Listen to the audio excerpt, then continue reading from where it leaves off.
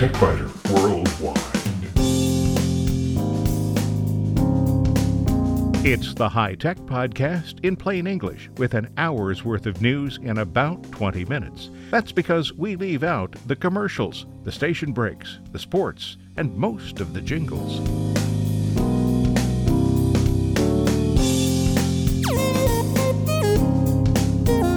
Podcast number 453 for July 26th, 2015. This week, ON1's Perfect Photo Suite 9.5 makes this a great time to be a photographer. And at last, there's a version of Linux that might be right for users who don't have a degree in information technology. In short circuits, Central Ohio is about to get an overlay for the 614 area code, something that's coming to most metro areas. And with the Windows 10 upgrade scheduled to start installing in just a few days, I have the final obligatory pre-release story. In spare parts, only on the website, weather reports are about to become crowdsourced. Does this mean clouds from crowds? If you're dumb enough to read and send text messages while you're driving, now there's an app that can call for help when you're in a crash. And Retail Me Not continues to walk a fine line between serving buyers and serving sellers.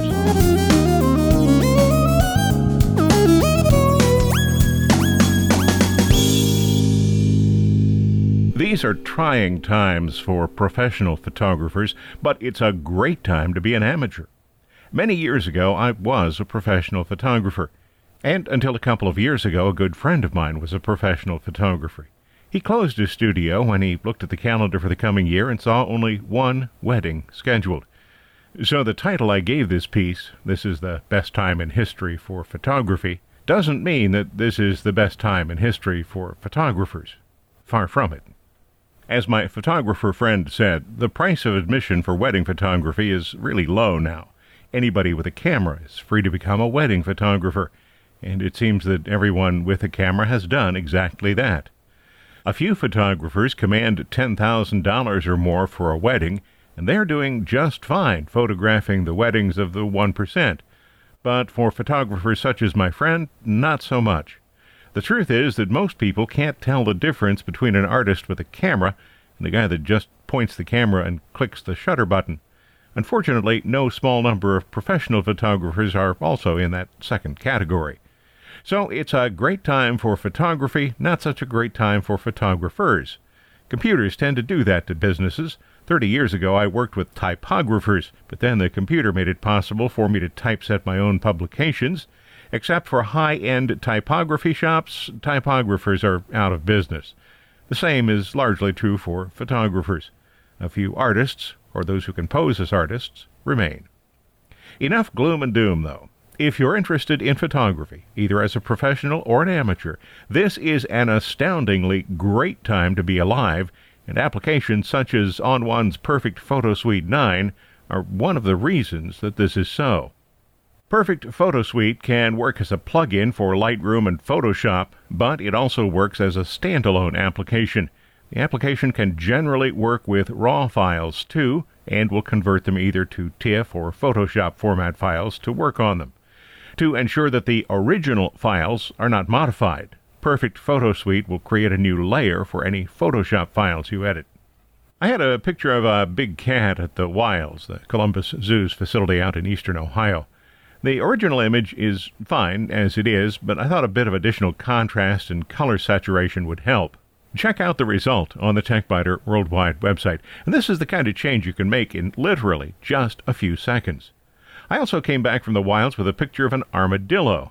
The day I took the photo was overcast, and as a result, the armadillo's amazing shell lacks detail. I used Perfect Photo Suite's Enhance function to examine several possible modifications. Finally decided that the HDR effect looked like it might be the best choice for that image. And check it out.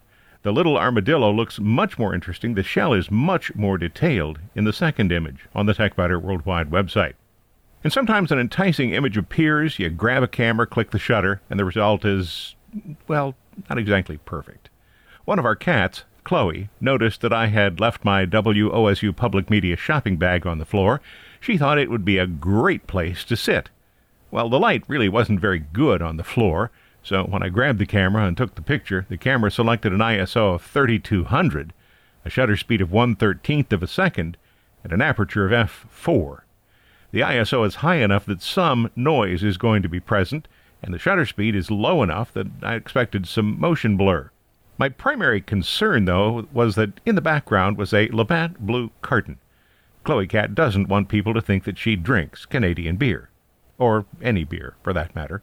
So I opened the image in Perfect Photo Suite's Layers panel and used the Erase function. Presto, change-o, no beer in the background.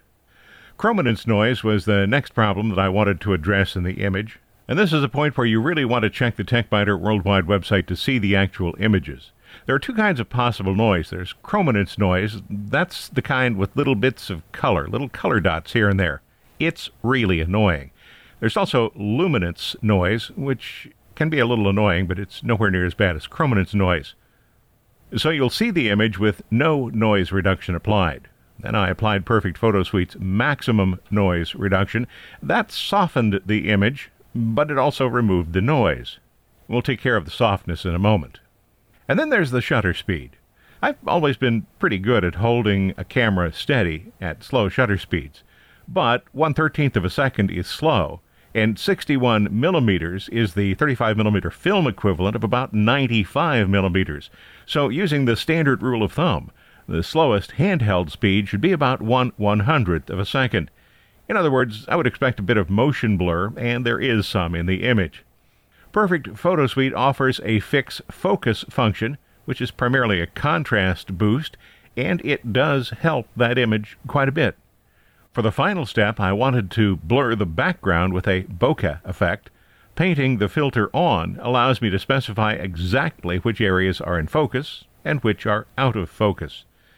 Because the image was a Photoshop PSD file, the modifications are on a separate layer. The original remains untouched. You'll see the final image on the TechBiter Worldwide website. Is it perfect? Well, no. But as a snapshot, it is substantially improved. Perfect Photo Suite also gives you help with portraits, and you're going to hear more about this feature in a later program after I've had time to work with it more, but it's pretty impressive. The portrait function looks like it'll offer the ability to substantially improve close-up photos of people. Now, it won't grow hair on people who don't have any, but it will brighten the eyes and add contrast. You can retouch wrinkles and such. Also, if the subject's teeth are visible, brightening can be applied to them. You'll see 3 images on the TechBiter Worldwide website. The original image, a close-up showing some work on the eyes, and then the final image. For the eyes, I applied slightly more whitening and contrast boost than I would normally use. I just wanted to make the effect more visible. In real life, I wouldn't do it with quite that much gusto. During my review of Perfect Photo Suite, I used 2 cameras, a Canon 60D SLR and a Samsung NX500. The ON1 website states that the SRW RAW format created by the Samsung camera is acceptable, and initially that appeared to be the case. When I opened the images, thumbnails popped up momentarily, but then they went away. Now, of course, users of Adobe Lightroom can choose to open an image from Lightroom in the Perfect Photo Suite, and the same is true for Adobe Camera Raw, so this really isn't a significant problem. You can get the image into Perfect Photo Suite easily enough. I checked with ON1 support during the review, and the technician I spoke with said that users of cameras that aren't compatible with the current version, even though the Perfect Photo Suite documentation says that they are, should contact the company and arrange for a free upgrade to Perfect Photo Suite 10. It'll be released in the fall. Until then, just open the image in Camera Raw or Lightroom, and then choose to edit it in Perfect Photo Suite. As an alternative, many cameras include software that'll convert the raw image to TIFF, and once you've done that, you can open the TIFF in Perfect Photo Suite. So the bottom line for Perfect Photo Suite 9, which is currently 9.5 by the way, is 5 cats. It's an outstanding addition to your digital photography toolbox. ON1's Perfect Photo Suite can be used as a standalone application as well as serving as a Photoshop or Lightroom plugin. There are 7 applications in the suite for $80. The regular price on the website is shown as $150. It's unclear if the lower price is permanent or a limited time sale. Each of the individual applications sells for $30, regularly $60. So if you use at least 3 of the individual applications, buying the suite is the right choice. You'll find additional details on the ON1 software site, and check that from the TechBiter Worldwide site.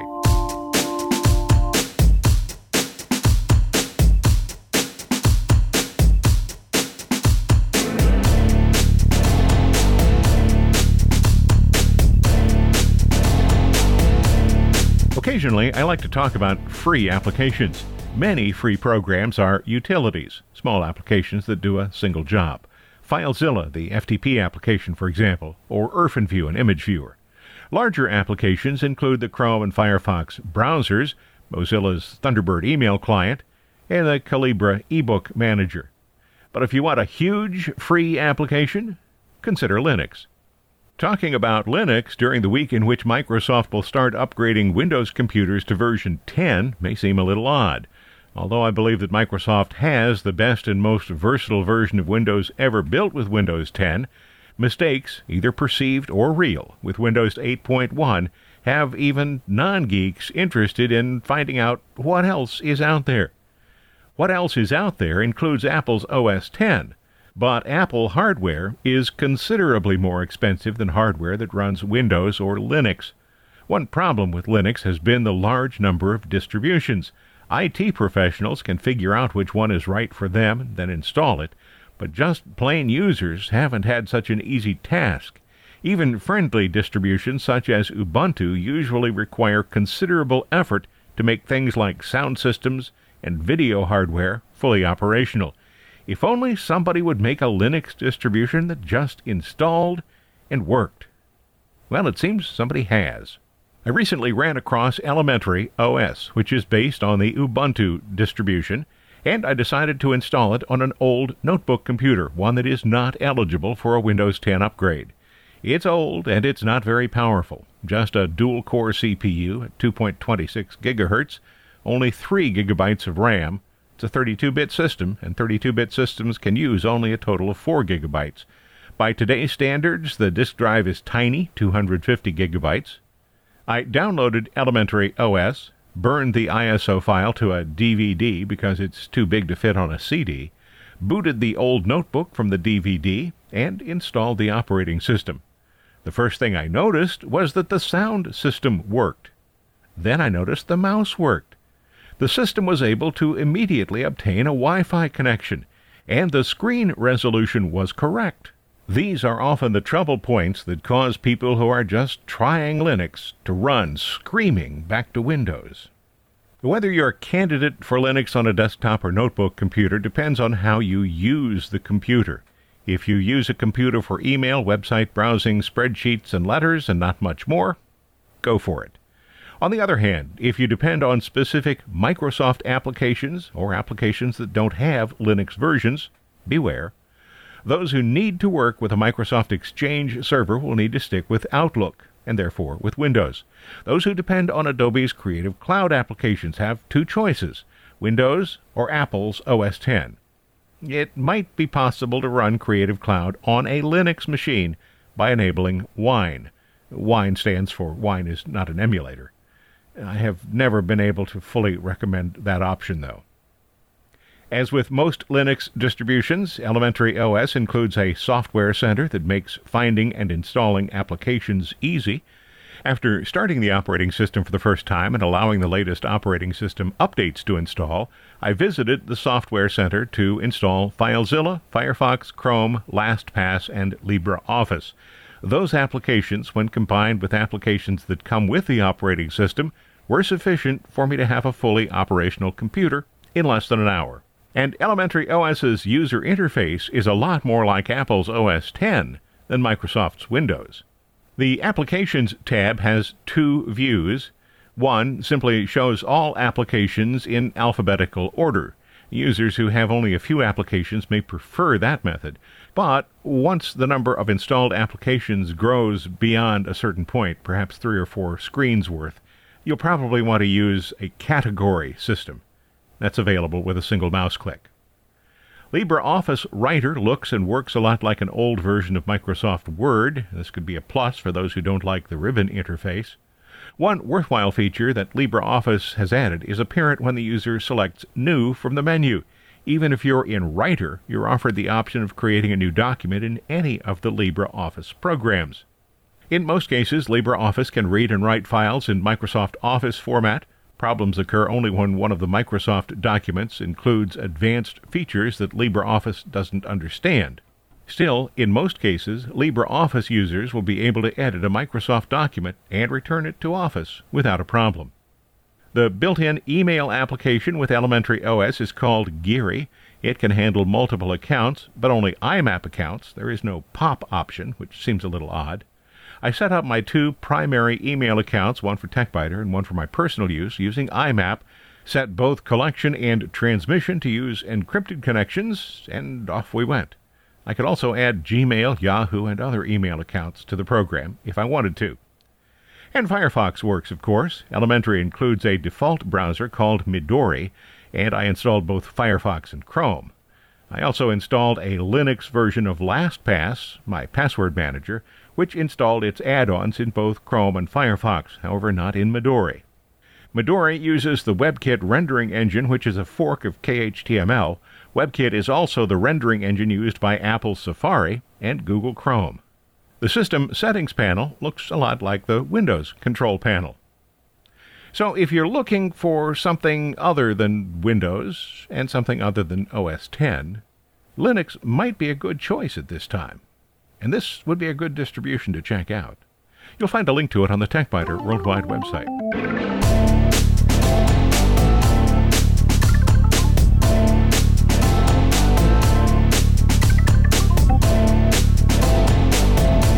In short circuits, here's some phony news. 10-digit phone dialing is becoming the norm. Central Ohio is about to join the growing list of locations where 10-digit phone numbers are required. A new area code, 380, will be added to the area served by 614 as an overlay. Residents of New York, Los Angeles, and other large cities are familiar with the need to dial both the area code and the local phone number. They've done that for years. I'm old enough to remember 4-digit phone numbers. Until I was 5 or 6 years old, our phone number was 4626. Then it was 24626 for about a year. And then it became Linwood 24626, which quickly gave way to 5924626. All this within just a few years. And then we got an area code, 513. Long after I left town, 513 was reserved for use in and around Cincinnati, and my hometown got a new area code, 937, which means that everybody's phone number changed. So it's with some amusement that I hear comments such as, "Oh, what a mess," when people refer to the impending area code overlay in Central Ohio and the associated requirement to dial 10 digits instead of just 7. And yes, that's Chloe in the background. Big deal. You have to dial 3 more numbers and your existing phone number stays the same. This is a mess? No, it's just a change. An overlay adds another area code to the same geographic region as an existing area code. Those who have 614 area numbers will keep those numbers. When the process is complete, local calls will require 3-digit area codes and the 7-digit phone number. The Public Utilities Commission of Ohio recommends that phone users start dialing the longer numbers as of August 1st, 2015, but 7-digit numbers will still work until January 30th, 2016. At that time, the full 10-digit numbers are required. No users will be assigned to that new area code, though, until February 27th, 2016. The situation, such as the one I described for what happened to my hometown's phone numbers, was once the most common method of adding new numbers, but it required that some users change their phone numbers. Because of this inconvenience, the U.S. Federal Communications Commission and the Canadian Radio Television Telecommunications Commission established the Overlay Plan.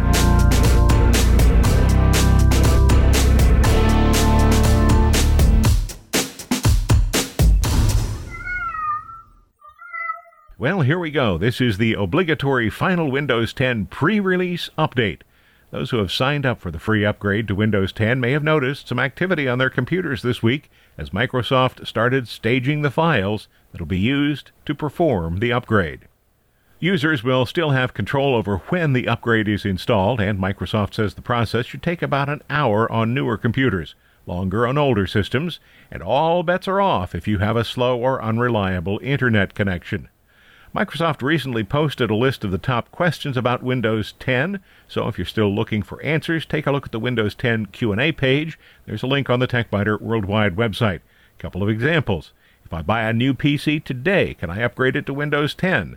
Well, yes, new qualified PCs can run Windows 10. Windows 10 is designed to be compatible with Windows 8.1 laptop, tablet, or desktop PCs that are on sale right now. Microsoft says device manufacturers make decisions about their device models, and some Windows 10 features might not be available on some devices, so be sure to check with the retailer or the manufacturer for details. How do I get confirmation that I have reserved my upgrade? Just click Reserve in the Get Windows 10 app and then enter your email address at the confirmation screen. You can also check your reservation status by right-clicking the Get Windows 10 app or the Windows icon located at the right end of the taskbar. Select Check Your Upgrade Status. Lots of other questions answered on that Q&A page. The upgrades themselves will begin on July 29th. And beginning right now in spare parts only on the website, weather reports are about to become crowd-sourced. Does this mean clouds from crowds? And of course the information will be stored in the cloud. If you're dumb enough to read and send text messages while you're driving, now there's an app that can call for help when you're eventually in a crash. And Retail Me Not continues to walk a fine line between serving buyers and serving sellers.